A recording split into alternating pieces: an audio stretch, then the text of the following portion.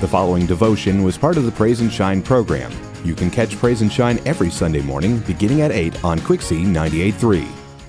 With everything we have in our daily lives, it's very easy to overlook all the amazing things that God is doing for us. A Christian living a life of gratitude expresses thankfulness and praise. Here are a few verses that will help frame our minds to put us in a grateful attitude. Rejoice always, pray without ceasing, give thanks in all circumstances, for this is the will of God in Christ Jesus for you. 1 Thessalonians 5:16 through 18. Count in all joy, my brothers, when you meet trials of various kinds, for you know that the testing of your faith produces steadfastness. And let steadfastness have its full effect, that you will be perfect and complete, lacking in nothing.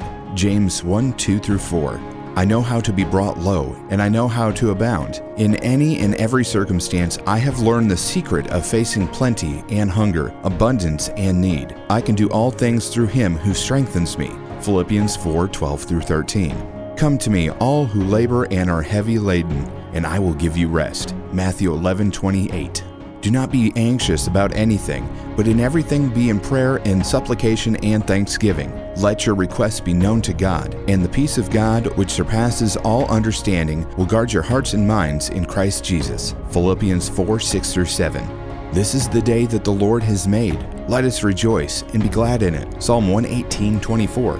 The Lord bless you and keep you. The Lord make his face shine upon you and be gracious to you. The Lord lift up his countenance upon you and give you peace. Numbers 6:24 through 26. Displaying gratitude is a distinguishing quality of Christians, but there's actually positive health benefits too. Practicing gratitude increases dopamine levels in our brains, which helps make us feel good and encourage us to seek more of the same. So in closing, the more we are grateful for, the more we will find things to be grateful for. Thank you for listening to the Praise and Shine devotional.